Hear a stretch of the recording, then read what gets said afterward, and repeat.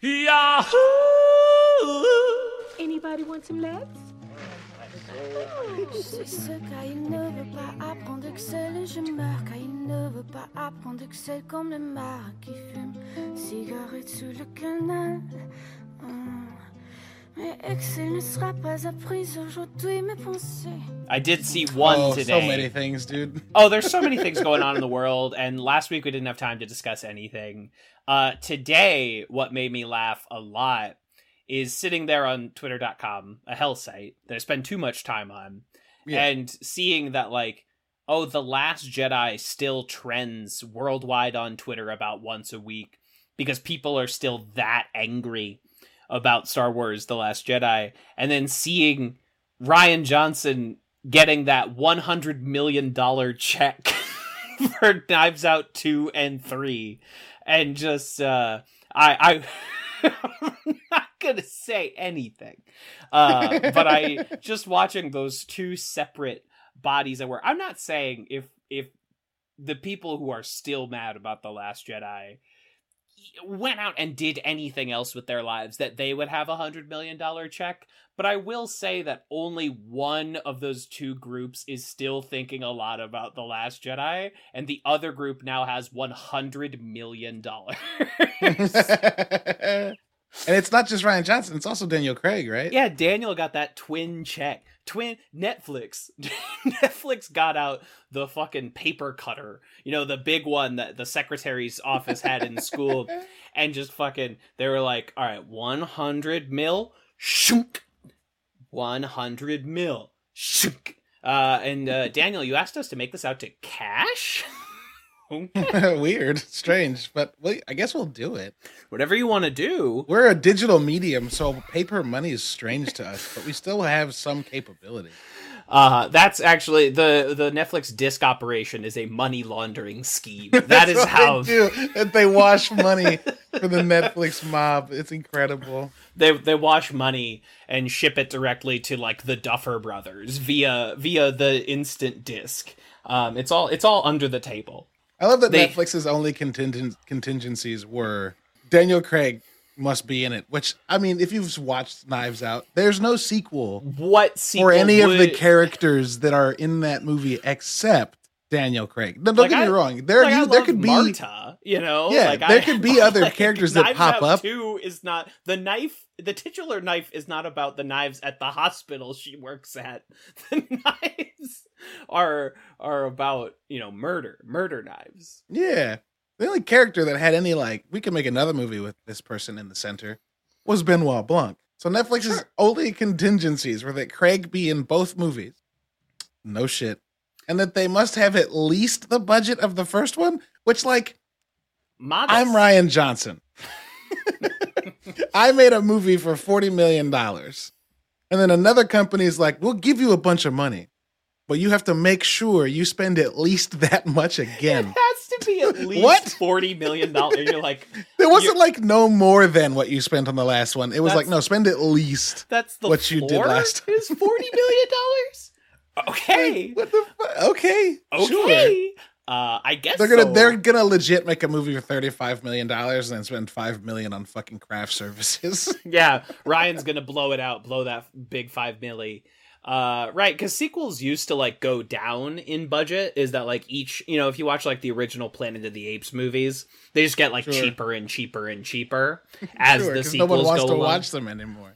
You're right. Yeah. Is that like the idea of a sequel is that, oh, it is literally a cheap cash in. Now they are expensive cash ins. Now the budget goes up every time, and every, you know, performer's budget goes up every time.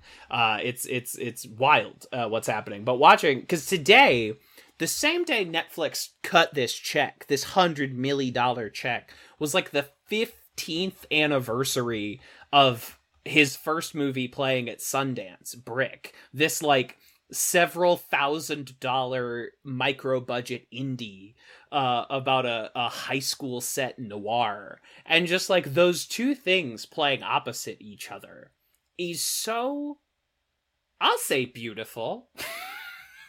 I'll call that beautiful, that these two things happening on the same day. Yeah.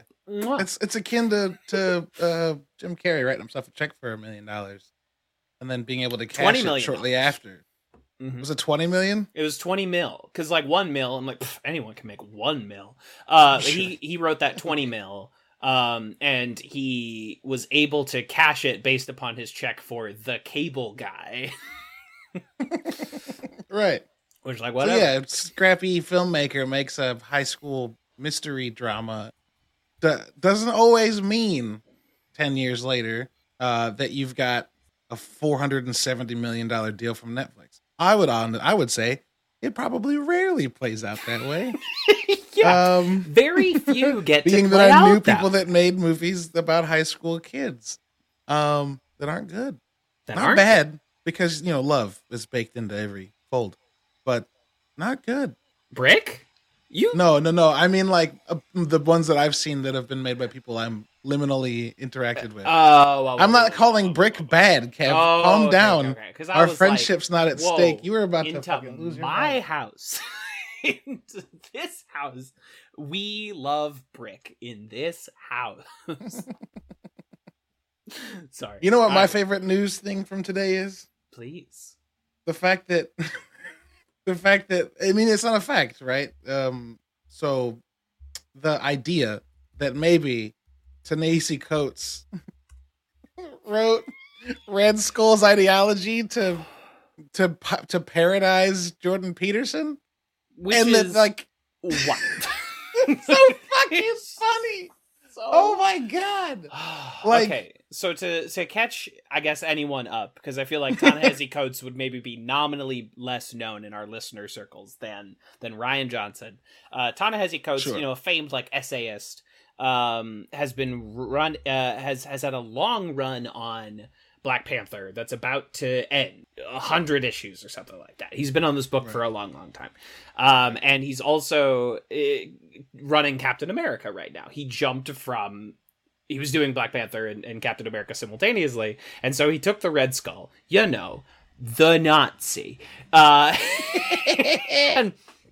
gave him the exact same ideology as famed internet carnivore Jordan Peterson, who sucks. And Jordan Peterson found out today. Yeah, isn't this like a 2 or 3 year old run? This is not new. Right. This it's not as if the comic came out today and it was like breaking news. It's just someone pointed it out to Jordan Peterson today. And he was like, "What the hell? Yeah, perfect. What the? I don't understand where all of these people get their comic ideas from. Where is the That turned into animosity Kermit. of the left coming from?" I mean, that's the unfortunate thing, is that he does kind of sound like Kermit, right? That's something. What's we all also have to- funny is that these two projects that Coates has worked on have also led him not characteristically to other comic work, including that of the Superman. He's writing the Superman movie, folks. Ladies and gentlemen, he's writing the next one. Who's directing? They I don't announced know. a team. IMDb doesn't say shit. J.J. Abrams. J.J. Abrams is producing. Oh, okay. Woo! I got really worried. We almost got a J.J. Abrams movie, a J.J. Abrams Superman movie like 10 years ago, right? The one with Nicolas Cage as Kal-El. I honestly don't. It's called Superman Flyby, and it was ready to go, and it fell apart for various reasons. Some of them being that the director was afraid of airplanes and did not want to fly to Australia, so the movie got shut down. And instead of that, when that fell apart, that is how we get Superman Returns. Interesting. I did not know these. Yes, so now you Did not know these. now you know a little bit. Christopher Walken was in negotiations for Perry White. Anthony Hopkins interested for Jor-El. Ray Okay. Fiennes for Lex Luthor. I'm pulling all Okay. this from the Superman wiki. So I was not sold by Walken as Perry White, but then the next two are fucking heavy hitters. Newspapers. No articles about this Superman. Headlines don't sell papes. Newsies sell papes. Yeah, those. I just need him now as J. Jonah Jameson. Spider-Man, hero or villain? I don't need headlines. I need pictures of Spider-Man. Of Spider-Man. I need pictures of Spider-Man. Well, you know, I have petty cash. Oh, God. Here's $200 of petty cash. Go buy yourself a camera and a sandwich. Get me a little picture. And a sandwich. Of Spider-Man. Get yourself a roast beef sandwich. And find me Spider-Man. So good. Stupid. One of You're the worst welcome, world. We bits. just made that happen. I love Christopher Walken. Famed Broadway song and dance man, Christopher Walken. I know he's just become a meme at this point, but he is like one of there really talented. Is nobody else like him, you know? Yeah, no, he's talented and unique. One of those fucking screen presences that you're like, if you're watching a movie and Christopher Walken shows up, you ever mad? No. No, it's like if you're watching a movie and Robert De Niro has a cameo and you're like, oh, okay. Hey, all right. Okay. Okay. What movie was that? Was that fucking American Hustle? Yeah, yes. Where like late in the game in American Hustle, they're just like at a poker game, right? And Robert like De Niro 3/4 in and they're like, this. there's this big bad though. And you're like, okay. And then he walks and you're like, oh shit. Oh shit. Okay. Bobby De Niro? Bobby De Niro showing up. Bobby? Is this guy gonna play the Irishman in 6 years? Oh my God. So it's not gonna happen. But it'd be really great if Coates could write Blade. That feels like it needs to happen. He would. What an interesting Blade film. Yeah, that's true. Because for what it's worth, like his Black Panther run took a few issues to like really get me because he dove in with like, let's just make this really wordy and really heady, political, and really dense. It took him a while before he started writing comics instead of essays with pictures. Sure. That and that's a transition a lot of people have trouble making. If you're used to a fully print medium, or like there's also very few like, you know, film and television writers that have been able to make that transition very smoothly because it is like its own completely unique beast. Right. And it took a little while before it felt like, oh, I'm reading a comic book. Right. Comics I'm not reading a history museum insert. Right, with like brief bits of dialogue instead of reading like a non-traditional essay. And I think there's some things he gets to in that run. I haven't read the whole thing, but that are like very interesting, impactful, emotional. It just takes a little while. It's so dense right off the bat, and it takes a little second before like he clicks into that gear. And then by the time he's doing Captain America, he's like fully adapted to the medium he's working in. Like that is comics. And comics don't respond well to being very wordy. They don't. There's a smoothness that has to be there. Like the art has to tell so much of the story just by the necessity of the medium you're working in the same way that like if you try to watch a movie that's just people talking the whole time it's most insulated scenes of anything Sorkin writes. Yeah. It's so, you know, because I think the guys that are good at that, like Sorkin, know that you have to like keep things moving, you know, short scenes. They can't go on forever and ever and ever. Take a drink. The Social Network. Those are short, quick scenes. Yeah, it's a very wordy movie, but it's always but everything moves so quick you can't get bored. Right. I feel like there's not a scene in The Social Network that's 5 pages long. You know, maybe the final scene. But that seems maybe slow on purpose. the fuck you flip flops scene, Yep. you know, like maybe that scene.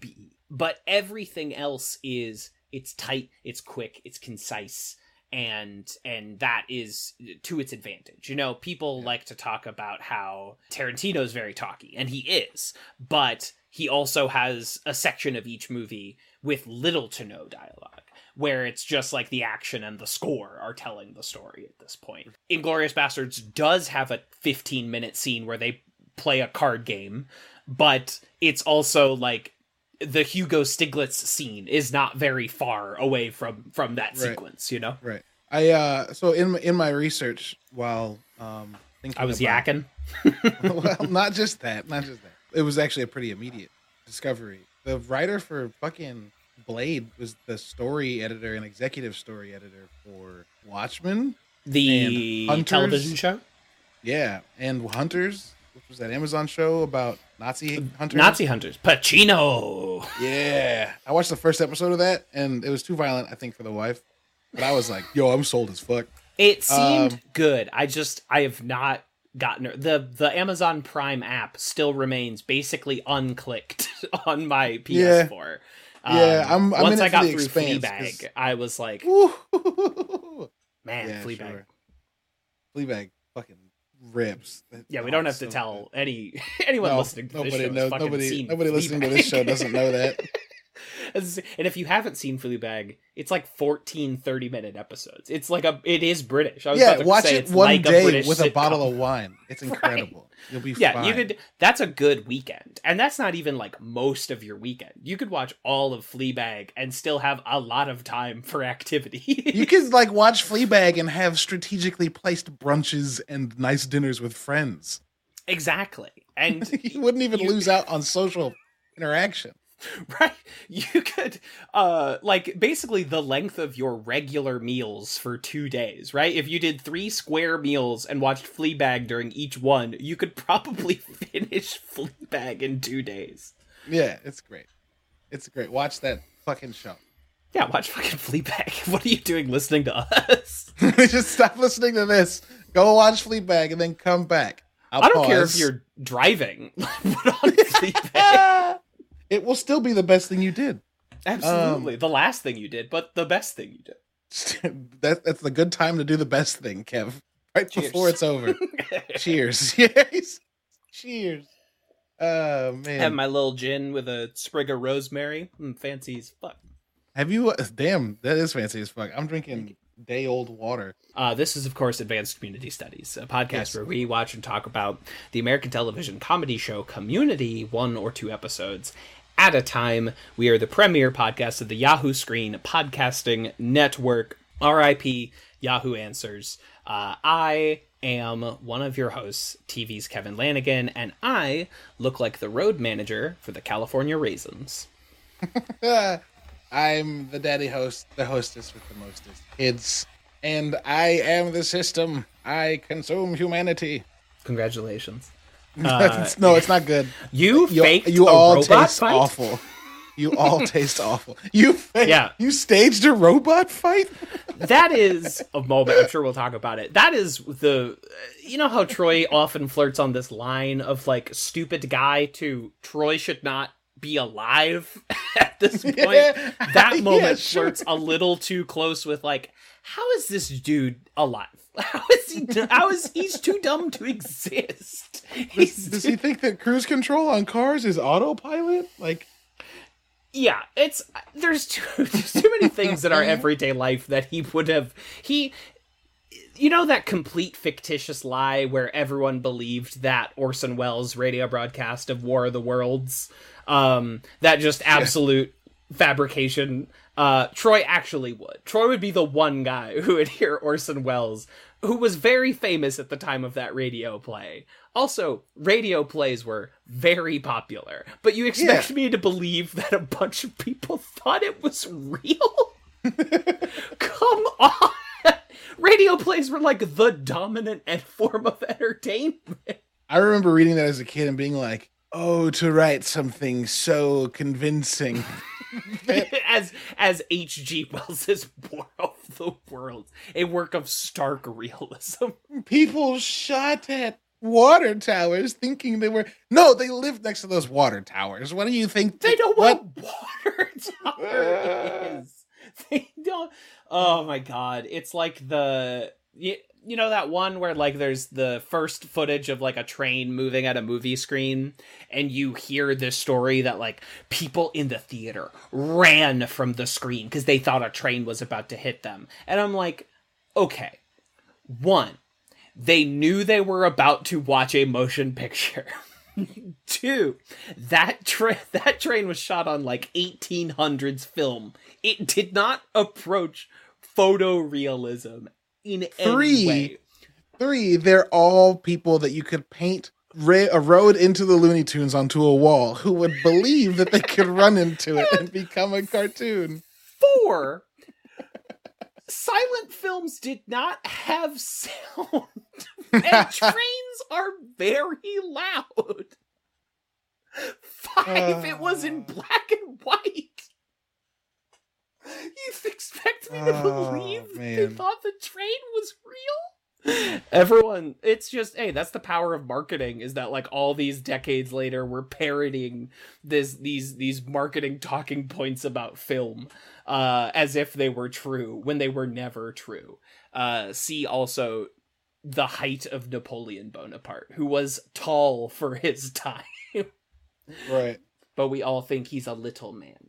I've been in old houses that have doorknobs that are like 3 feet off the floor. And you're like, what? Well, I guess doorknobs are kind of 3 feet lower than that, right? You have to stoop to get to the doorknob. And you're like, this is weird. And then you have that like out of body realization, like, oh shit, humans were smaller. People used to be much more small than they are now, more. Generally. Yeah. It's very weird to think about how small like the Spartans were. So I have, oh my god. Yeah. Think about how little like Jesus and Moses were. And it's very cute. So I have 2 orders of business. One is to close the book on season 4, and one is to open up the book on season 5. And I was going to ask you what order we should do those in, but I think the order kind of presents itself. So I ran some polls with our beautiful Twitter followers to sort of wrap up season 4. Well, some of them are beautiful. Some of them are wrong. Go on. Some of them are very wrong, and some of them have been blocked for being a little too insistent that it's okay to date a teenager. Some of them have been blocked, but they could not see this poll, so their vote did not count here. I just meant the results of these polls. But yes, but also some of the results of these polls are wild. So you've seen the polls. Okay, this is so you've seen the polls. Y'all are just doing this on purpose. Yeah, go on. Please y'all are share wild. With those who are unaware. So to put it on the listener record, the first of these polls, who was the season 4 MVP?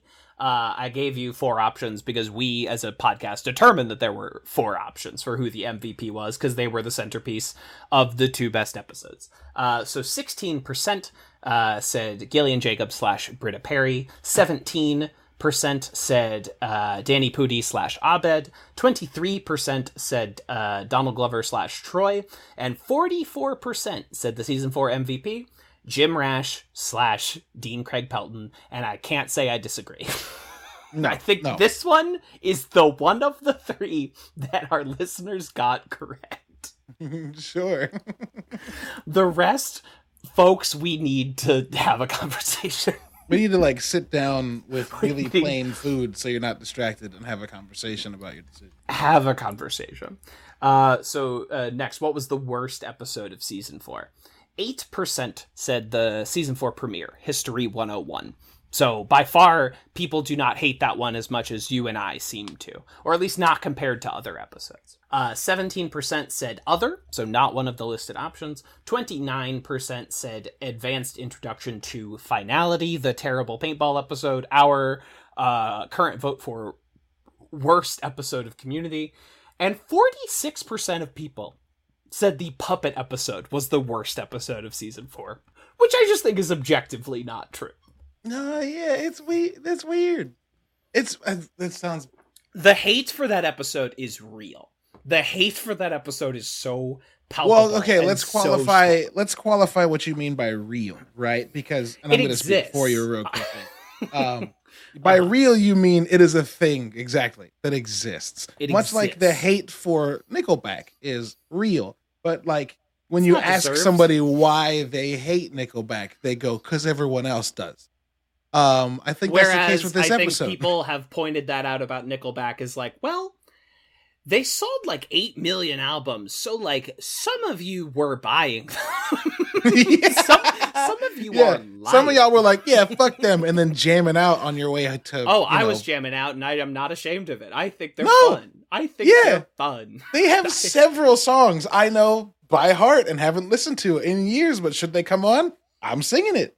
I'm through with standing in line to clubs I'll never get in.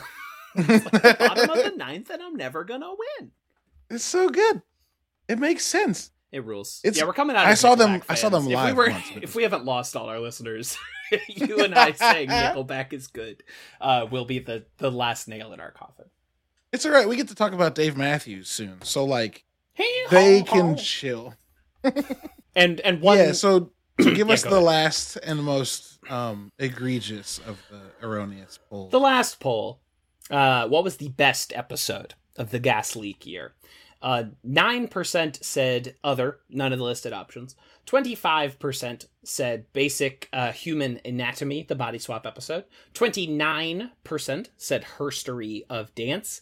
And 37% said the puppet episode. So it has been crowned both the best and the worst episode. It's of the Community Nicolas season Cage of 4. community episodes. Ah, perfect metaphor. Everybody's You're welcome. something. Johnny Depp, the bad kind of good. Is the puppet Yeah. episode the bad kind of good? Who can say? They can. Or And is it the good they kind did. of bad? Yeah, our listeners decide. Yeah, they decided for us. Is it- and we must they decided live that in it this is both Jean-Claude Van Damme and Johnny Depp, This is this is the reality we must live in now. unfortunately. One where we have to think of that episode as the best and worst. So congratulations to us, I guess. And For so- improperly educating our listeners. absolutely. Y'all are wild. Basic Human Anatomy is the best episode. Advanced Introduction to Finality is the worst. And it's not even close on either of those competitions. No, not. You're all very wrong. And I cannot believe how wrong all of you are. So wrong. So wrong. Which makes me think we got trolled. Like it was just wrong for wrong's sake. I think we definitely did have a saboteur. Friend of the show, former guest Dan Barnes, definitely swayed many people toward the puppet episode, rallied the troops. I don't As know. best or worst. As best. Rallied his troops for best episode. And I just, it is what it is. Democracy won out. And stop the steal. Count the votes. Oh god. I can't believe the Biden crime family stole our community episode election. Yeah, it's a little absurd. I would really want to look at that at the laptop. What's on? What is on the lunch ladies' emails? I think that will unravel this whole election. We all know conspiracy. that Dean Pelton is a security risk. He's But scared of still, us. we give him access to student records and a computer of his own. And knowing those two facts alone means that any election that exists while he is in power is in question. It's inherently called into question. Yeah, Who's inherently. counting the votes? That's what we have to ask. Yes, it was the Twitter algorithm, but I don't trust. They say Chang didn't count the votes, but I know that Chang counted the votes. Yeah, I know that. He didn't count them personally, but like his people were the only ones in the room. So that's all I'm saying. It's being tossed in the trash. I saw a fucking van with City College painted on the side, dumping votes and laughing. All that other shit people from my high school have shared on Facebook.com. But communist, am I right? Yeah, absolutely. Everyone knows that Facebook is famously left-leaning. So, to open up season 5, Mark Zuckerberg, my favorite model Democrat, to open up the book on season 5, I actually want you and I to play a sort of betting game. I wanna call our shots here. On the grand season rankings, how do you think season 5 is going to fare as a whole compared to other seasons? I think it will outperform season... Oh, I had it. Hold on. I think it'll outperform season 3, but not 1 or 2. Okay, so that is weird because you have the order kind of... so our bottom is season 6, obviously. Average of 69. Then above that is season 1 with 49. Then season 3 with 34. And then season 2 with 27. Oh, season 3 is in second? Yeah, there's a lot of bangers in there. You know? There are. Huh. See, I think season 5 is... Name the order for me again. 2, 3, 1, 4. Huh. See, this season has... This and the next season have the benefit of having fewer episodes to bring the score down, and also the disadvantage of having fewer episodes to bring the collective score up. Right. So, like, if there's a few stinkers, it can really impact the overall. Luckily, and I think season 5 and season 6 as much as I like season 5 and 6, there's a couple iffy ones along the way. They're relatively devoid of stinkers. I agree. It's a pretty good hit ratio from here to the end. It's definitely going to beat season 4. And I think on the whole, because season 5 just has like 4 out and out complete bangers that I think will take it up above season 1's overall average. Even if there are a couple in here that are going to get a little dicey, I still think it will be our new third place slot. Yeah, and like I was saying a moment ago, like, I think that because there's only 13 episodes, that it's gonna have the benefit of, like, having, 7 episodes that are like, these are all right, finding themselves in the 30s and 40s. Of our ranking, and then it's gonna have 4 episodes that are really good, finding themselves in like the top 10, 20, and then maybe 2 episodes that drop it back. But those 2 episodes at that point are kind of inconsequential if the rest of the show is so far up. Right. So you can write off a couple of missteps if they're balanced out by a couple of big hitters, and I think this season has more big hitters than it has missteps. And even still, its missteps are probably better than the missteps, I think, of probably season 3 and definitely season 4. I think so. So it's... I think it's going to shake out who knows how this ratio is going to balance out versus like season 3. I think season 2 is insurmountable. There's no getting over the season 2 hill. It's too steep a climb. But yeah, what was the percentage difference between it and the next runner-up? So it is like 27.9, and the next one is 34.5. So it's not a giant gulf, but to get an average of 27 on a list that is currently 82 or 84, I don't understand how anybody could come in and possibly topple that slot. Now, I wonder, though, what will happen, because when we start ranking these episodes, the other season's rankings will change. Will drop. So does season 5 or season 6, or maybe season 5 and 6 together, have the weight to push season 2 a little further down? Or if not 2, worm its way in between season 3 and season 2? I know. Anything could happen. It's anybody's ball game at this point. It's all displacement of water. Yeah, it's all, it's rock soup. You just put enough rocks and it looks like you have more soup. I'm very curious to see how this will shake out. So it seems like you and I are mostly in agreement with where this is gonna end up. This has been Sports Center. If I have the time tomorrow, I'll put in some generic Sports Center music. I probably won't, though. Listener, whether or not I've done that.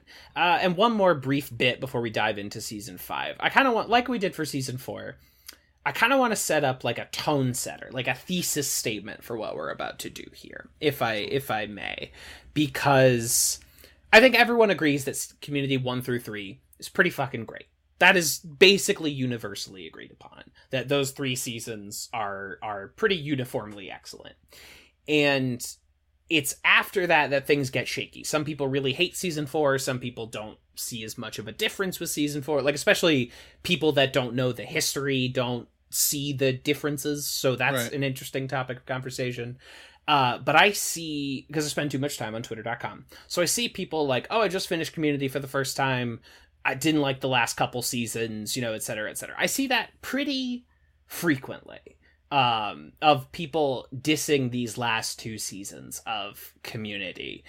But I think, and I hope that, especially as we're taking these seasons slower than we have the seasons previous, that we're going to get into why I find these 2 seasons so interesting and compelling and thematically rich, sort of underappreciated and skipped over in a lot of ways. I kind of want our very limited scope here of our podcast to be a sort of critical reappraisal of these very messy, the behind the scenes of these seasons were tumultuous because you have cast members leaving, they're fucking moving to Yahoo Screen. I think a lot of fans who were watching for the first time, like, got exhausted around this point. They're like, my heart can't take this, like, up and down thing anymore. I've talked to a lot of people that have experienced that. And I hope that, because we're going to do these, not every episode being just one episode of these seasons, but taking it slowly and really, like, piecing apart why these have been so fascinating to me over the years. I don't know, just a statement of purpose here at the top. Yeah, no, I think that's a good way to come into it. It's interesting because I, unlike so many people, and also like a lot of people, came to the show almost entirely after it was finished. It started in 2009, right? Yep. And so it ended in 2015. Correct. And I got to it in 2014. So I'd caught everything but the Yahoo season. And I remember having difficulty catching the Yahoo season for the most part. I maybe saw an episode. Mm-hmm. It was hard to watch. Yahoo Screen did not make it easy on us. It didn't make it easy at all. Yeah. The only people that I know that can navigate the Yahoo space are the McElroy brothers, and they're completely different. The reason I finally did get to it was when it got added to Hulu, like, almost a full calendar year after, right? Like 6-9 months after. Yep.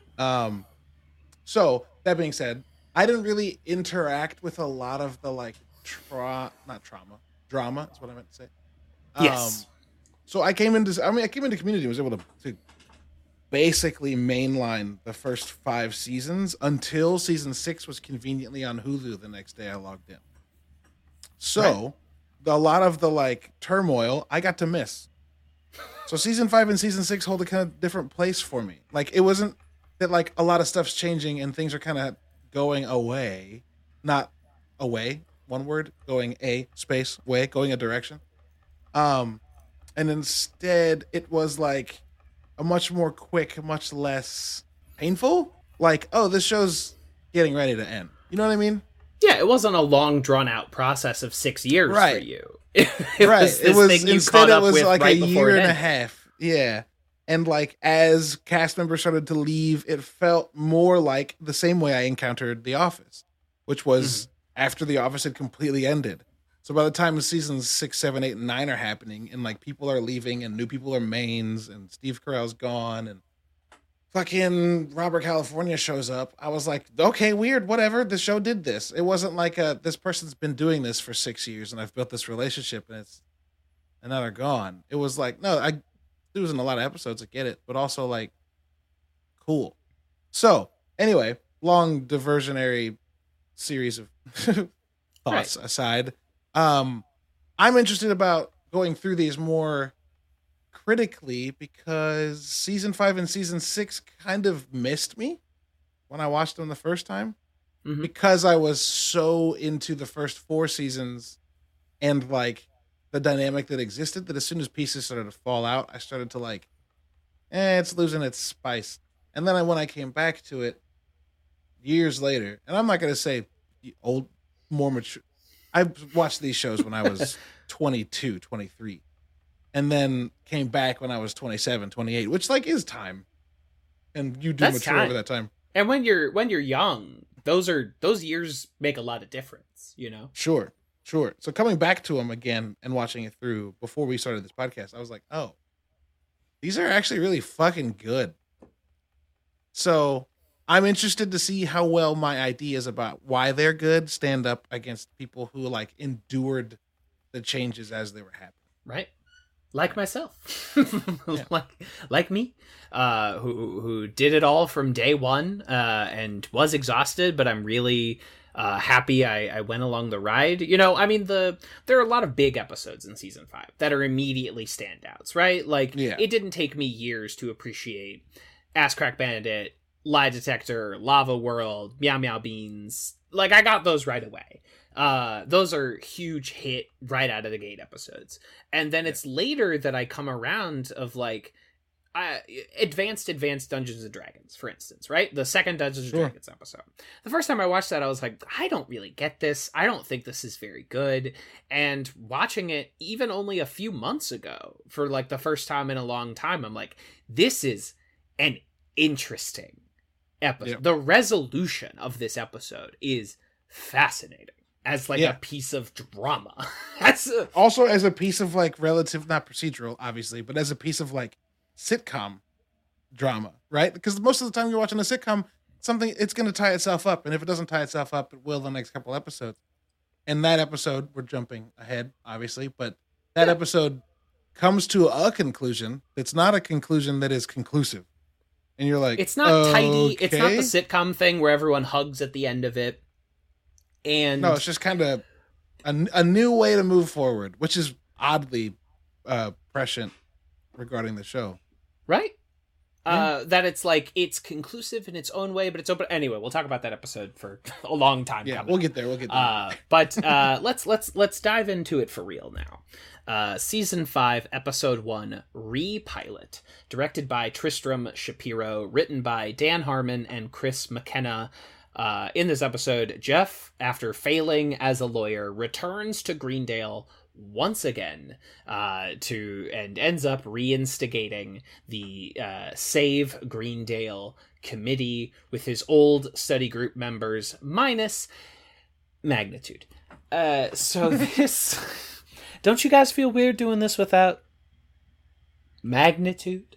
This episode has to act as a complete reinstigation, right? Like, it is indeed a repilot. They titled it pretty well. That, like, sort of using a similar framework, even some of the same, like, shots, like that shot of the quad with the dean speaking over it, you know, like, very intentional echoes of where we started versus where we are.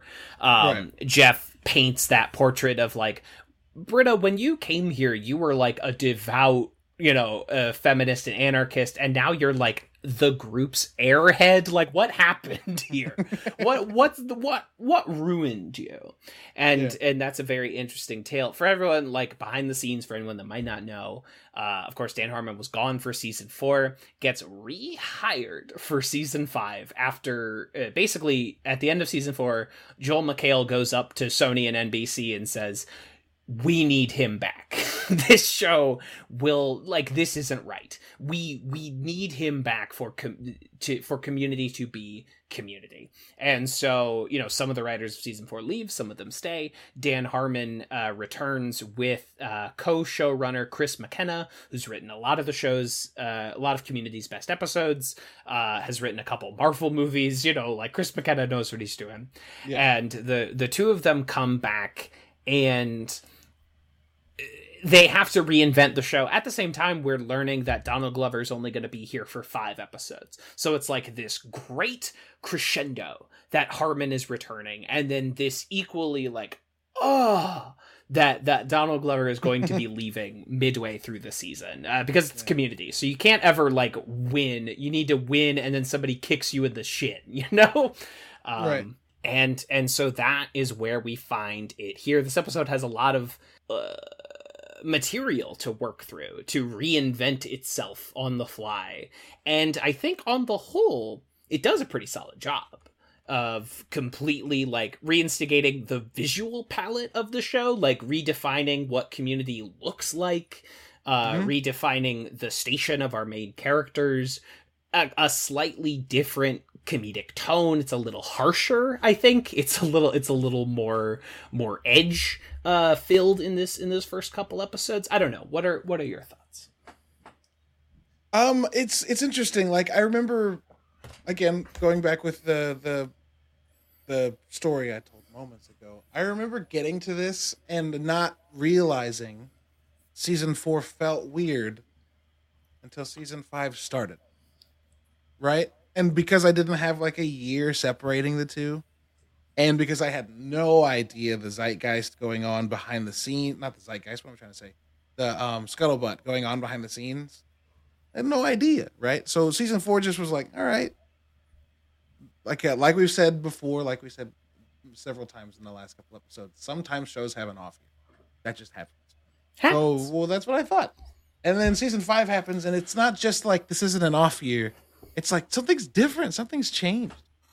So, agreeing largely with almost everything you said. Great. It was really, really interesting to re-encounter, or not re-encounter even, just to encounter this episode as like a part of a thread that was not broken up by time.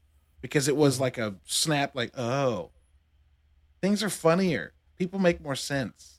So It's interesting, like, rewatching it now to see like how much work was done to make sure, not to make sure, but to remind people of who characters are, and how well this episode does taking Jeff, who'd become a very sympathetic character, and then reinserting him as like the asshole who's in it for his own gain. Putting some edge back into him, some teeth. Yeah, and like kind of everybody comes back with their weird quirks about them and has to like reassimilate. It's I like it. Yeah. Like the stark difference between like where we end off, because I think a lot of season 4 kind of just like sanded down the rough edges of this show and these characters and really made it like, you know, more smooth, maybe a little more palatable for a lot of people, like really took it down a notch. And the response to that of season 5 is to come in with the chisel and jagged up everyone more jagged than they've ever been, you know, make them pointier and pricklier, to the point where like there's almost this catharsis for me watching in the next episode, like Magnitude hurl a brick through a window and yell like pop as this like primal scream, and I was like, oh, there it is, like here it is, this toothy, odd, often mean show that I've come to love has sort of like returned, you know? It's this immediate inject. There's just, you, again, like we were talking about it, like season 4, it doesn't feel bad, but suddenly you come back into this episode and you're like, oh, here, like characters start sounding like themselves again. And I'm like, oh, here they are. I almost didn't notice how much they were missing until they came back.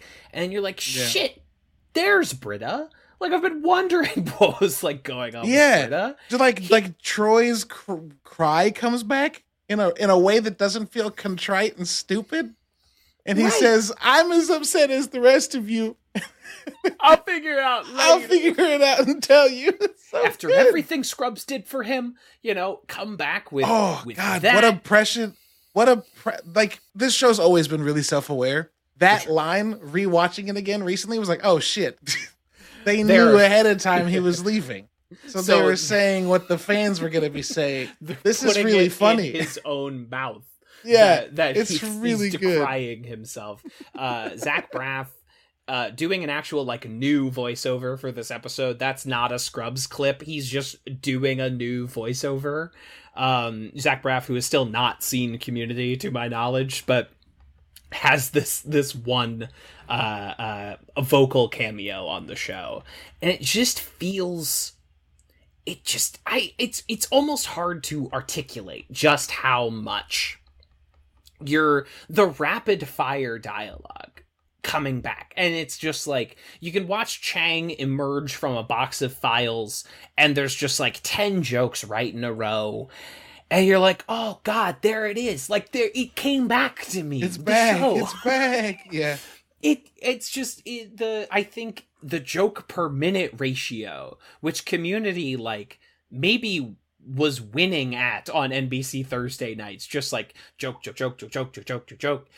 It's back. The ratio's back up. There's a fucking spike of jokes per minute on the graph. It just catapults back up.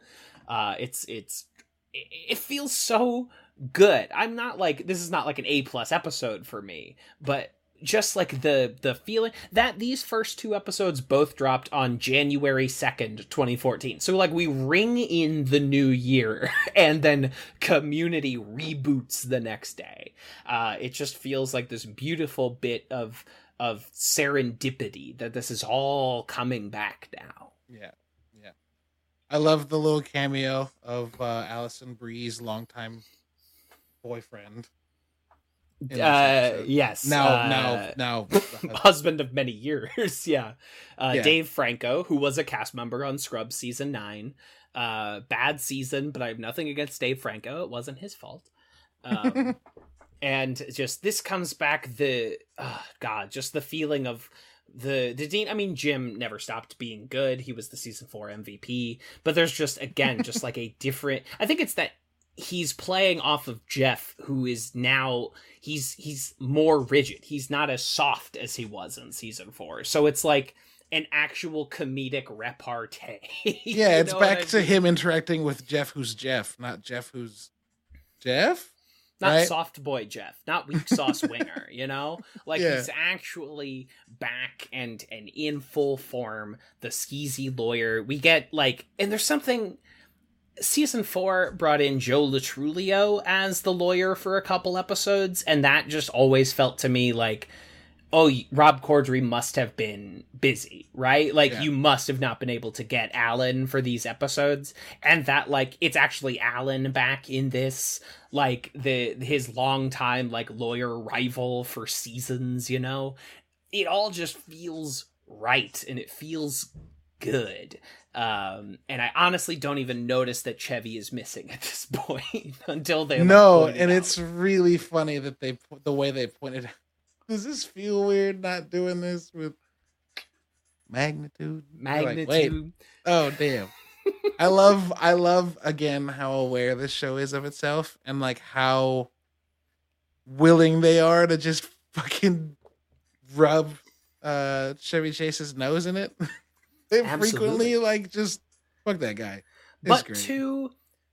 But Harmon and his writing team still know how to use Pierce as an emotional bounce board, as an emotional piece, right?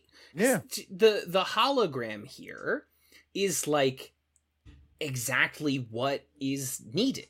That it's like, this will, Pierce has long been the ghost of what Jeff could become if he doesn't fix up, if he doesn't commit to this group of people. If he keeps pushing this away, he'll become Pierce. The show has not been shy about that idea. And you need him here to remind Jeff of, like, what is actually important. And that wouldn't work coming from another character, Right, exactly. But you don't want to subject any actors to Chevy Chase, so you make him a hologram. Yeah. You do everything in the sound box. And exactly. with one camera on him. You green screen it. You get Chevy in and out as quickly as possible. You just have him wear whatever he showed up wearing, and you kick him right back out again. And it just all works. And that not very subtle symbolic message of burning the old study room table and reinstating a new one. And we're gonna build up a new table, and we're gonna start again. And it just works so nicely. It's just, I like it. I think it sings. I think it's really strong. It's very good. All things considered. I don't believe in evil, but this school definitely got a finger up its butt as a kid. Oh my God. And just like everyone tried to talk her out of psychology, and she's just like, psychology. she, and then if I'm nitpicking, like, Jeff, don't drop a burning piece of paper on the ground. Like, don't. Yeah, what are you doing? Also, if you're gonna cover something in gasoline, don't then trail said gasoline you're gonna light on fire back to where you're standing. Your feet. Yeah. If I'm nitpicking, but the table going up is an important visual piece. It's a right statement of purpose. Right.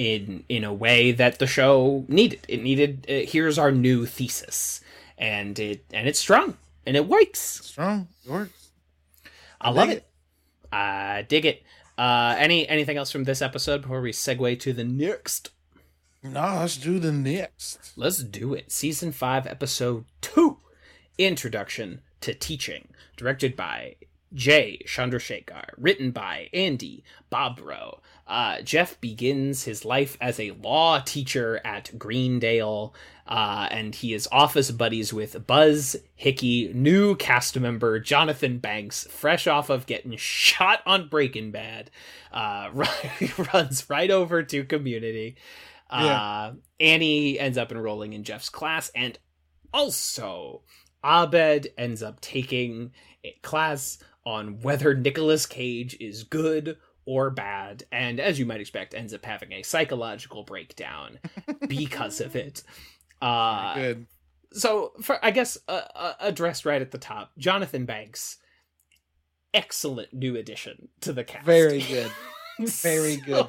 It's like the curmudgeon they wanted to get out of Pierce, but like Chevy Chase was a little too funny for the role that they maybe needed. Chevy's a little too smarmy. He's a little too silly. And and Jonathan Banks is just like the whole time. He's great. A human growl, right? If you heard a sound, the sound of his voice, this is the body you'd build around it, right? That the form, he wrinkled in the right way, that he just has this like callous face made for grimacing. It's and it's also, sorry, I cut you off again. No, it's good. It's also not just the grimace, right? It's the like disinterested stare. It's the like, if you really think you're getting out of here anytime, it's just like he just fucking just oozes fucking I'm over it. Banks is obviously a great actor, but he also has several gifts as an act, like the brow, the voice, the baldness, those ears, the nose, the way he wrinkled out. It's just like he got so many gifts as he aged that he kept rolling dice for traits and kept getting good rolls. Right. That like Jonathan Banks he's been around forever. You know, he's in Gremlins, he's in Airplane, he's been around forever, but he did not, he's played cops on a million things, but he did not take off until he aged into just like the most perfect old man character form. Like, you could not, again, like, role traits better suited to playing grumpy old characters. Not since Walther Matthau has anyone fucking aged so perfectly into a grumpy old man. Honestly, the other actor I can think of that, like, really aged into it is Michael Keaton. That, like, Keaton's on this new kick for the last, like, 5 years or so, because he just aged so perfectly. It's not that it's not Paul Rudd. He doesn't look exactly the same. He just got wrinkles in the right places. Yeah. Somehow Keaton, who was like this silly comedic actor of the 80s, aged into every blue collar man. I don't know how he did it, but he aged like a plumber. It's absurd. I remember hearing like out of left field that he was going to be in Spider-Man Homecoming. And I was like, I mean, okay, but like, isn't Vulture like an older guy who's bald? Right. Like, honestly, comics Vulture looks like Jonathan Banks. Yeah, exactly. And then I remember the first scene that he's in. I was like, why? For some reason, my brain only remembered Michael Keaton as like Bruce Wayne, Michael Keaton in Tim Burton's Batman. Mm-hmm. which was like a smooth fancy boy who puts on a bat suit and He was the softest turtleneck lad, you know? Right, but instead now here he is, this grizzled fucking everyman that's like, oh, time's been good to you. That happens sometimes. I think that the best part about Jonathan Banks for me too is, we'll see this later, is that, like, despite all of his miserliness and curmudgeoniness, whatever, is that, like, there are still glimpses in that facade where you can tell, like, this dude would be a really fucking cool grandpa. Absolutely.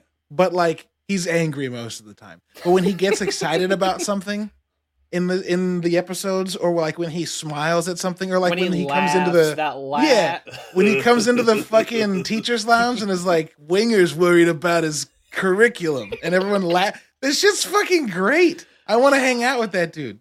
He just fits the group so well because they're down, you know, a dated old guy, but they've also kind of always been down just a miserly, I'm fucking over it kind of guy. Jeff was that guy briefly, and then quickly got out of it because he started to have, you know, interaction and relationships with everybody else at the table.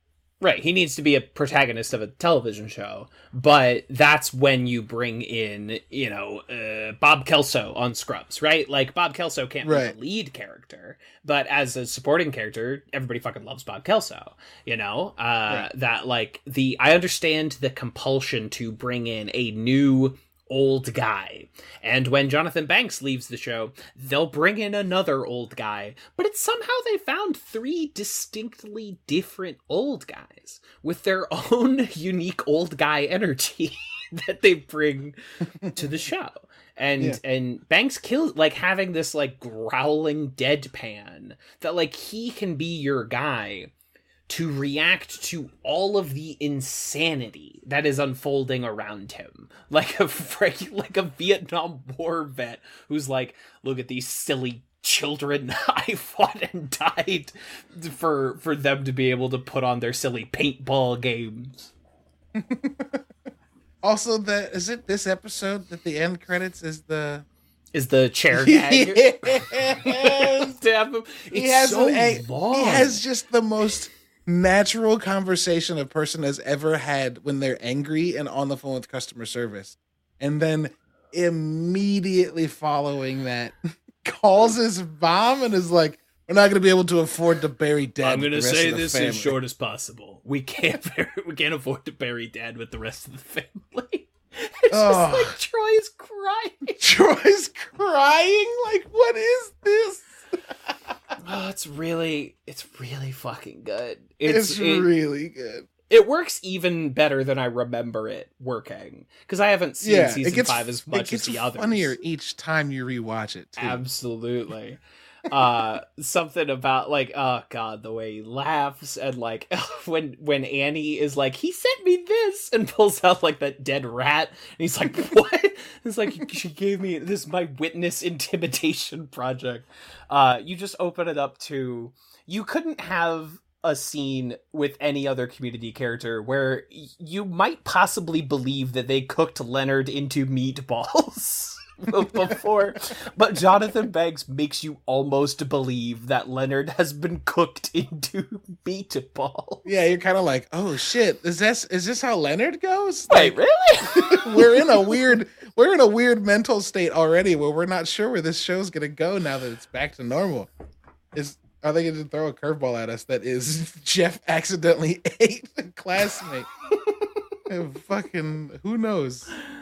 I love that this episode we've talked about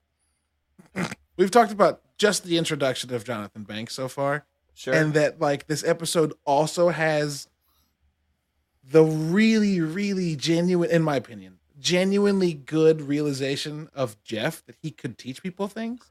Right. He can just teach it in his own way. When he, like, there are things that he's passionate about talking about. So, like, he'll teach you all day about, like, circuitous getting witnesses to, like, talk over themselves, right? This is a better episode than I remember it being. This is like stealthily a really good episode of Community. Yeah, it's very good. And it's dense. What? There's like He a gave you a riot dead in this rat? episode. It's got an A- on it. Ah, fuck. This episode's good. It's riot time, like Neil pushing over the trash can. Look, there's a riot in this episode. Also, there's a Nicolas Cage class. It's dense. That's the other thing. Packed. Yeah, there's the whole Nicolas Cage thing's also happening simultaneously. Amazing. It comes Amazing. close to being like a little too internet meme-y for me, but it never crosses that line. Because like you have Danny Pudi doing a pretty excellent Nicolas Cage impression. And of course you bring back Greendale's greatest professor, Professor Garrity, who is one of my favorite characters on the entire He's show. so good. Dude. This dude fucking kills me. Why does he rule at being the most overacting character on screen? He's It's funny weird. because when he's not playing a part, he's still like really overacting being a human being. It's so good. Mr. man. Sheffield, who I had no respect for. It's so funny. It was supposed to be a little behind the scenes. They were supposed to bring back Stephen Tobolowsky, the professor from the Who's the Boss episode, but he was unavailable. Sure. So they, consolation prize, they bring back Kevin Corrigan as Sean Garrity, which I will never be mad about. This is Yeah, no, sadly- that's not a participation trophy. That is first place. sadly his last appearance on the show, but I could have watched. He could have become a main cast member for all I care. I would have loved 400 more great. episodes with this dude. Great. So Oh my god, so this is funny. the episode where Shirley fucking Outs knows likes what Hellraiser. knows what Hellraiser is. Wait, you've seen Hellraiser? You know the word Hellraiser. You're like, hold on, you understand? It's a thing. What the fuck? Cenobites and all that shit is very good. It's not like the most like emotionally weighty plot line or whatever. It doesn't really teach us anything spectacularly new about Abed, but I'm not mad. It's funny. Makes me laugh. Where do you come down on the great Nicolas Cage debate? Nicolas Cage, good or bad? That's unfair. Fuck you. That's unfair. But also, It's a false dichotomy. it's a question with no one answer. Sure. That's the existence of Nicolas Cage is in itself a Schrodinger's cat. Sure. Like every movie he's in could be great and it could be terrible and you'll never know until you watch. And once you've watched it, you've only really spoiled the answer of that question for yourself. Because everyone else who's going to watch it is going to take something different from it. No, I really like the movies I watched when I was younger, right? The National Treasure movies. Great They're films. They're good. Great They're good. films. I also liked The Rock. I haven't watched The Rock in a minute. Still good. And I Don't say worry. that purely because when Sean Connery passed last year, I remember somebody sharing one scene that was like they got the Sean Connery to say this, and it was the scene where they're climbing up the side of Alcatraz, and Nicolas Cage says, "I'll do my best," and Sean Connery's like, "Your best." You're Losers do their best. Winners go home and fuck the prom queen. Which, like, what the actual fuck? Who wrote I've this seen movie? The Rock so many times, dog. That movie movie's rules. That movie's great. Right, exactly. For me, Nicolas Cage is a full good because he has never once been boring. He is one of those guys. Obviously, he does it in a different way than like Keith David, but it's like you've never seen Keith David be bad. Like Nicolas Cage is always fucking entertaining, and that's not something I can say of most actors. Even ones I love have given a bad performance from time to time. But like Nick, I'm never bored. I'm always interested in what he's doing. He can do it. He can do it all. He can be fucking hot as hell in Moonstruck. He can be your hilarious leading actor in Raising Arizona, and he can do action schlock like Con Air or Ghost Rider, Yeah. Or he can be a sympathetic romantic character like It Could Happen to You. Yeah, or The Family Man, where it's like a bespoke drama. Like he has a range of facets that he can do. He's Coppola. He's a member of the Coppola family. He's a so Coppola, yep. So that none of frequently that comes up. none of their careers are perfect. But I think they are all very talented at movie making, and I love Cage. A full good for me. Yeah. As I was sitting there, like, I like this, and I like this, and I like this. I was trying to think of a movie I didn't like. Exactly. When Like, have you I ever, or at can't. least like a movie you didn't like, but like you liked Cage. You liked Cage in Yeah. the movie. Like, there's two movies. Maybe it's only one. What's the movie where he can see the future? Next, he can So see that- a few seconds into the future. That movie was fun as fuck. That movie's Was stupid. it good? I love it. Nah. But was it fun? Yes, it was That very movie, fun. knowing where he has the numbers that predict like plane crashes or whatever. That was the one I was also thinking of that ends with fucking aliens that are actually angels taking his son to a better Yeah. world. What the fuck? That movie's dumb as fuck, and I love it 100%. I love it. I think I'm watching a Nick Cage this weekend because I'm on my year-long summer of Scorsese, and he did one Scorsese. He was in Bringing Out the Dead, and I think that's what we're gonna watch this weekend. Nice. So you gotta bask in Cage this weekend, folks. Raising Arizona, one of my favorite movies of all time. There's plenty to choose from. Put on a Cage. Treat yourselves, folks. Have yourself grab your favorite booze and some takeout and have a raging cager, and it'll be great. Oh Christ! I respect it. I thank you for it. It'll be good. It will ostensibly be good. Whether or not the quality of the film lives up to that specific description, Immaterial. Doesn't matter. It's immaterial. The time you have will be ostensibly and irrevocably good. Watch Face Off. You know, if you want an old classic, do a little Face Off. Yeah. Treat yourself. Dude, Yeah. Spider-Man into the Spider-Verse. I don't care. Treat yourself. Oh my to a little god, Nick you Cage. could. He's great as Spider-Man Noir. Not so just good. good, fucking great as It's Spider-Man really Noir. fucking funny. Yeah, you'll love it. I have nothing but good things to say about Nick Cage.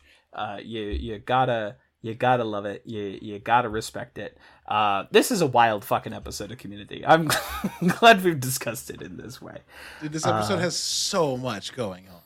There's so much going on, and I feel like we've barely scratched the surface, but I also feel like Yes. we've been recording for so long that like eventually we do have to start talking about something else.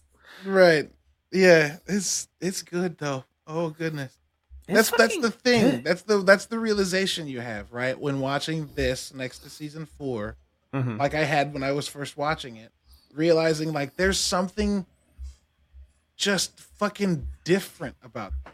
Yeah, Like there's episodes of the previous season that I genuinely like, absolutely. but none of them were able to just like fucking pick up, put down, and throw out new or just different story shit as rapidly as these first 2 episodes do when it comes back, right? When season 5 starts. Absolutely. It's like, oh shit, it's different because structurally it just moves different. They had something to prove here. It just you get that energy of like they're Sure. throwing it all up there because they had something to prove again.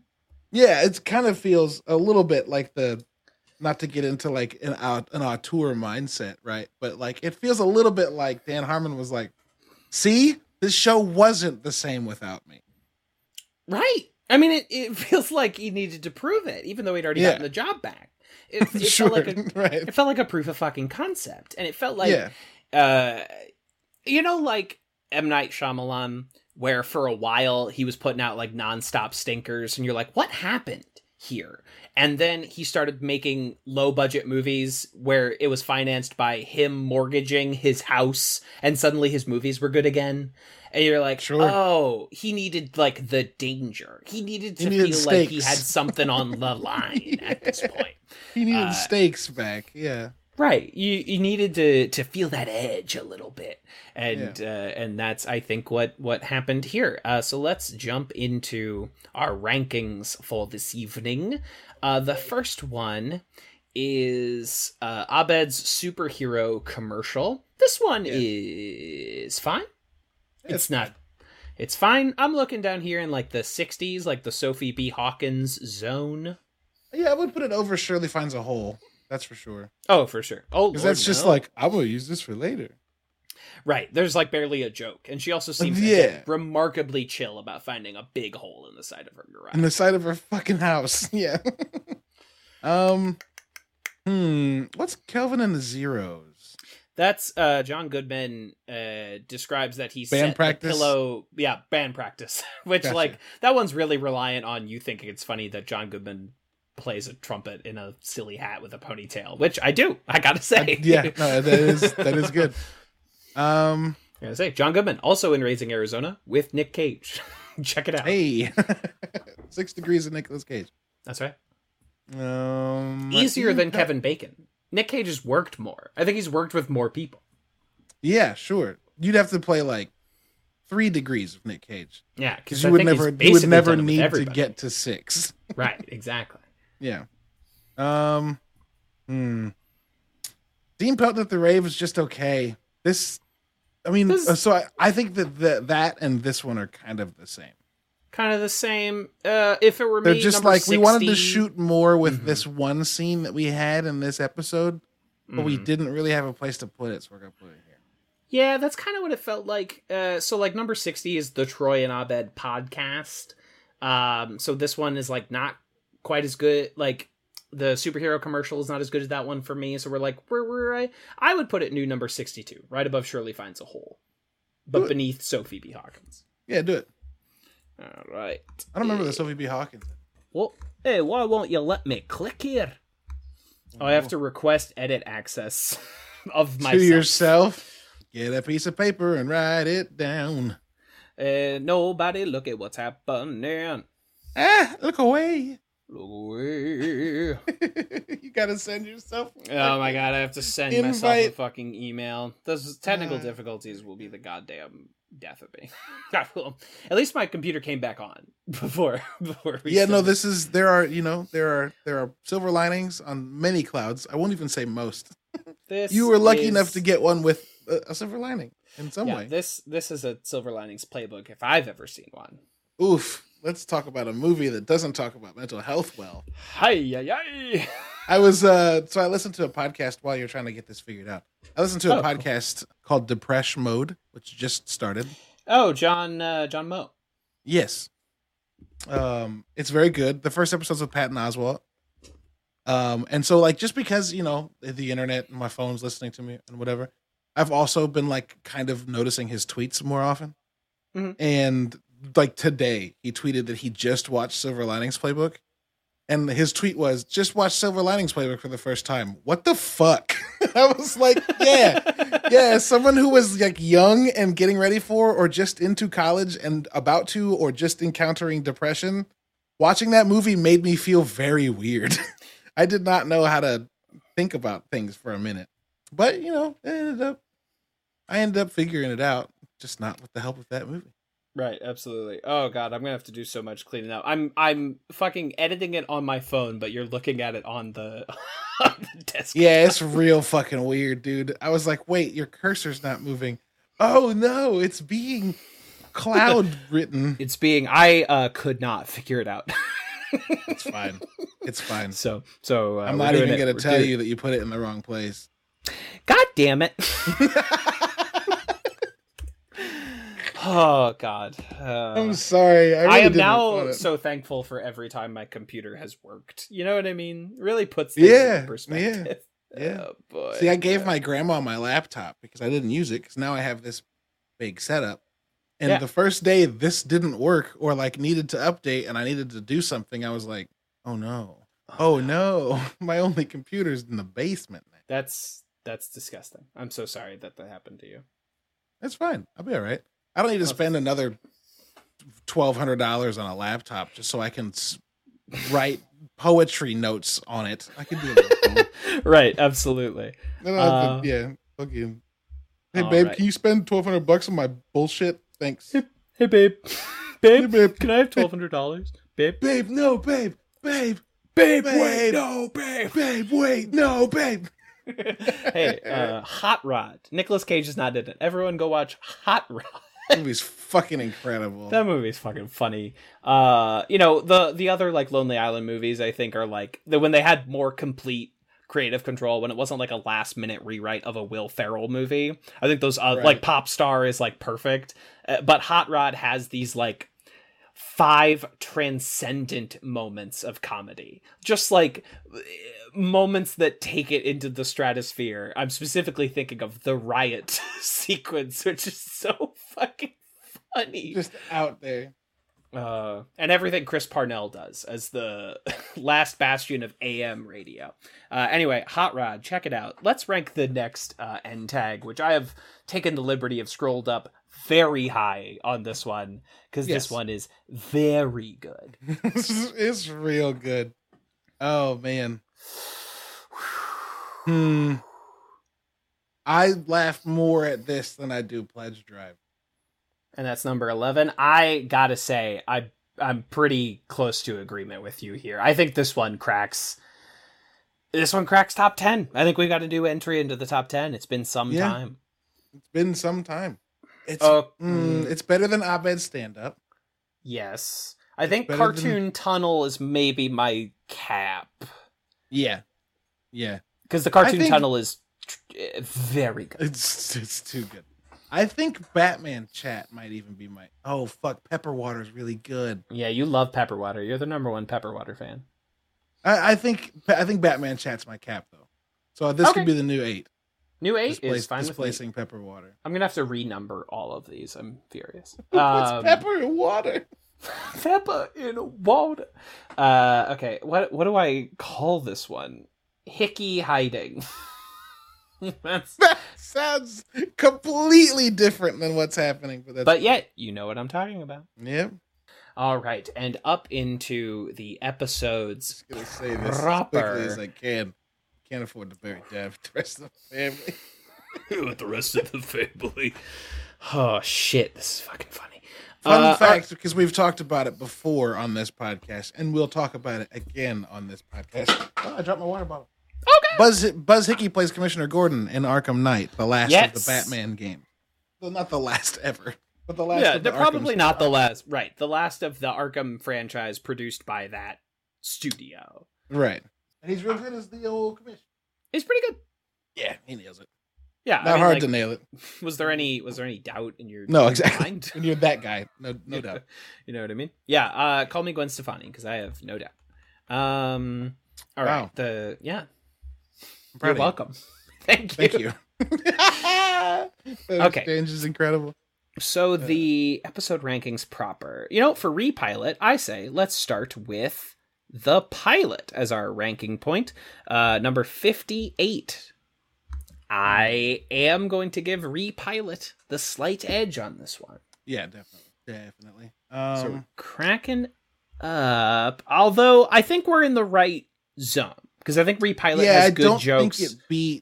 I don't think it beats. Oh wait, foosball, not football. I was thinking. No, but I don't think this beats foosball either. It doesn't. No. I don't think so. We're in the right zone. Introduction to Finality, the season 3 finale. The last time Rob Corddry appeared, I don't think we're up there either. What's the season 4 finale called? Advanced Introduction to Finality. Stupid. Disgusting. I think Repilot, if it's between that and like the Scooby-Doo Paranormal Parentage episode, slight edge to Paranormal Parentage. Yeah, Intro to Poli-Sci is the Model UN episode, right? No, Intro to Poli-Sci is the election episode. Oh, not beating that. So yeah. New 55. 55? I would say 56. Just beneath Paranormal Parentage. Interesting. I don't think this is worse than a season 4 episode. Well, it's worse than a couple, just based on our rankings. Because Herstory of Dance is up here. No, yeah, you're right. That was a dumb thing for me to say. just the... Okay, 56. I was being petty right there. That's what that was, fans. Oh, yeah. I mean, that was me we're being allowed. petty. New number 56, Repilot. I think that is a good spot for it. I could fucking Pulitzer.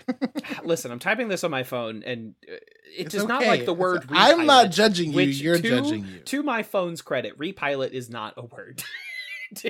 to its credit, it is not a word. Yeah, but also against your phone's credit. Shut the fuck up. I know what I want to type. Yeah, leave me alone. I know what I want to type. Leave me alone. I know who I am.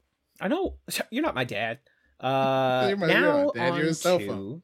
the introduction to teaching, which is a little further up for me than I was expecting it to be. It's up there. If we're like, we have whole episodes where we like have ranked them based on specific bits, right? This episode's chock a block full of them. Chock-a-block of fucking bits. Chock a block of fucking bits. Chock-a-block of fucking bits. And it's dense. Okay, so here's, I think, a good judging point for us. Digital Estate Planning, the video game episode. Sure. How are we feeling in this zone? I think it's above that purely because it has more going on. There's a lot more going on. Digital Like, Estate if we're Planning, gonna talk for all about of its jokes, multiple- is very simple. You know, it's Right. they play a video game. Yeah. This digital estate planning is throwing a ball up to yourself and catching it. Whereas I feel like Intro to Teaching is juggling 3 balls proficiently. Certainly, and somehow making those balls, intersect in a gratifying way, making all Almost of as these... if they were fushigi balls. Am I right, folks? I don't know what that means. Folks at home, did you get that? I didn't. You don't know what fushigi balls are? Nah, dog. They're I got fushigi balls right here. Shut the fuck up. They're Yeah, those dumb glass balls they used to sell on TV that David Bowie uses in fucking Labyrinth? Labyrinth. Yeah. Oh, the little handballs. Doing the yeah. Oh, cool. Dance magic. All right. I don't know if anybody noticed when I said David Bowie, I kind of turned Cockney. David Bowie? I was like, David Bowie. What the fuck? My brain, my mouth. All of it's broken and stupid. But yeah, I would put this above 43. So above 43. I'm in a this is tough. you don't think it's better than digital estate planning? God, digital estate planning has the bit where Annie and Shirley murder like the shopkeeper's family. Mm-hmm. It has It has the bit where Abed exploits a program to make it have children with him. Yeah, it has like a child factory. Child labor. Also, Child child labor. factory. God, I feel It also has I a wish boss battle with a racist Colonel Sanders. die So- racism, jive turkeys. This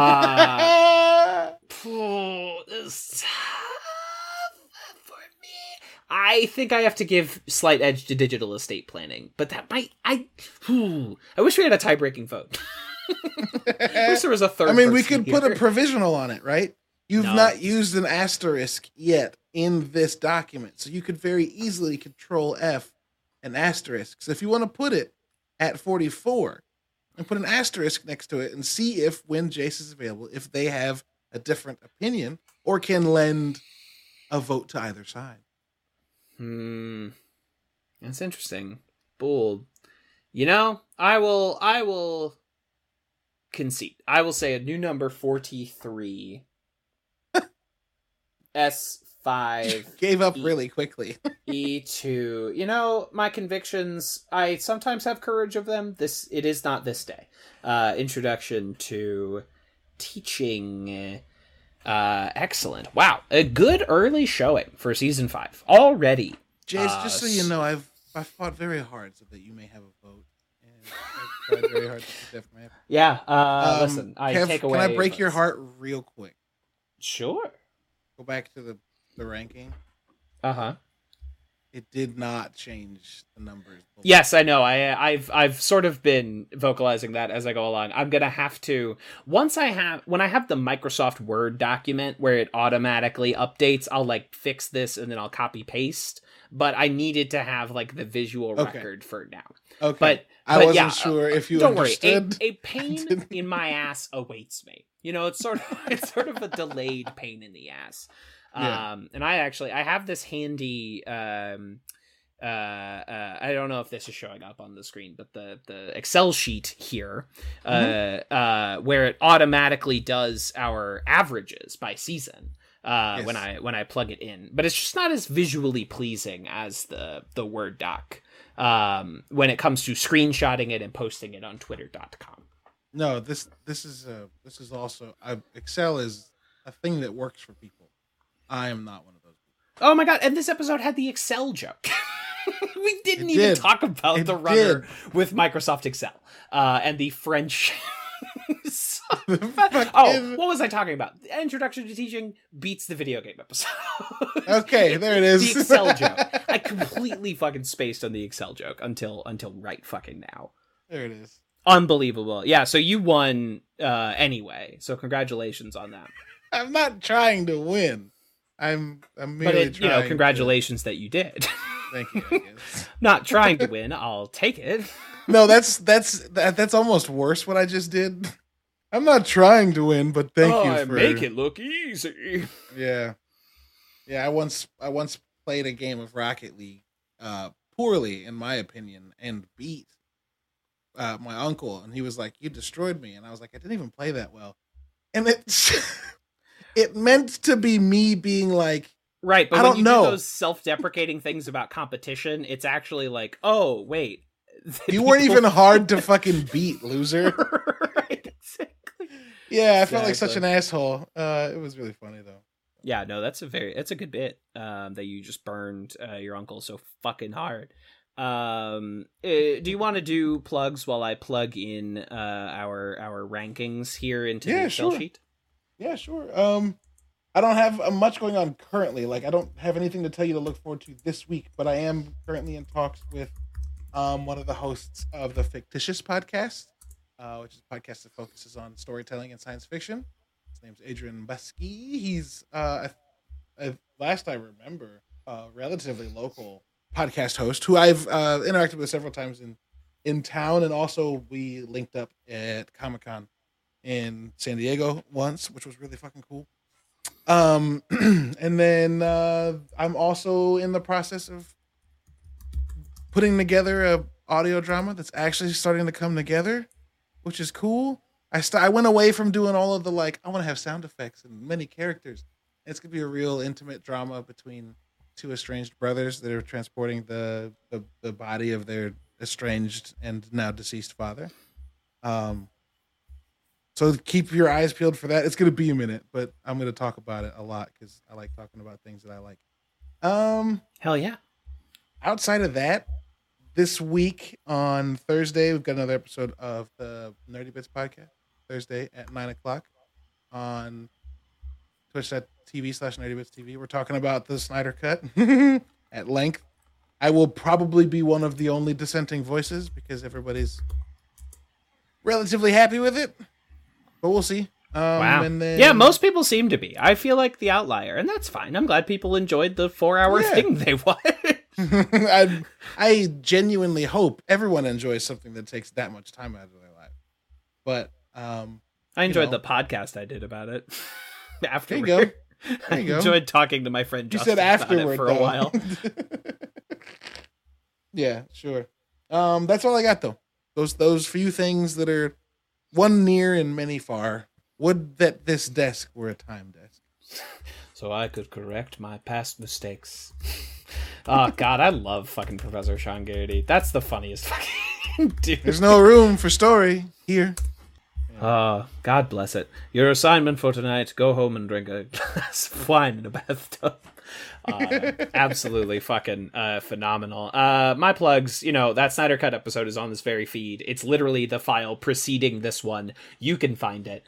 And then a brief reminder on Tuesday, 4/20, blaze it, we are doing our 1-year anniversary celebration live stream RPG where we will catch and unmask the ass crack bandit.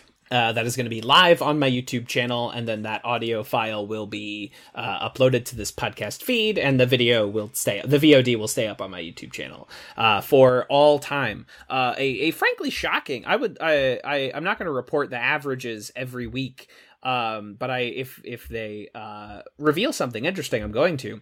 Season 5 is currently in first place of the N tags ranking. It has made a good early showing by claiming the #1 spot. Yeah, it's got everything to lose from here, doesn't it? Absolutely, but there's also a lot of N tag bangers. Like, I of course love Troy and Abed, but when they leave and we start getting shit like the Coogler movie trailer. So like, good. Oh my god, this is where it like transforms into something new. And right now, season 5 is the middlest season of our episode rankings, just barely eking out season 1 for the 3rd place slot. We will be back next week for the one and only Ass Crack Bandit episode.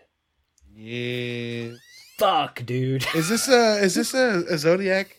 Yeah, this is the Zodiac 7 Fincher homage. And it's good as hell. Spoilers for our discussion of this episode. It's good really as hell. We will be back next week with hopefully fewer technical difficulties. But until then, pop, pop. Wop, wop. There's something Excel and Excel and Excel. It's so fucking dumb. Season 4 doesn't have anything that gloriously strange. You know what I mean? Right? Just like this insane joke. I love it. It's so weird. It's so weird. Fantastique. But they commit to it. Commit to the bit. Yeah. Commit. One must commit to the bit.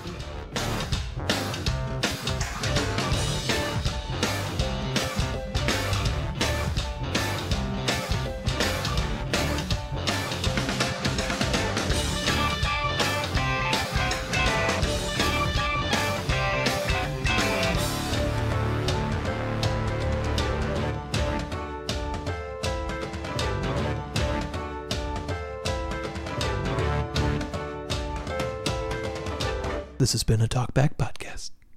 That was quite a show, very entertaining.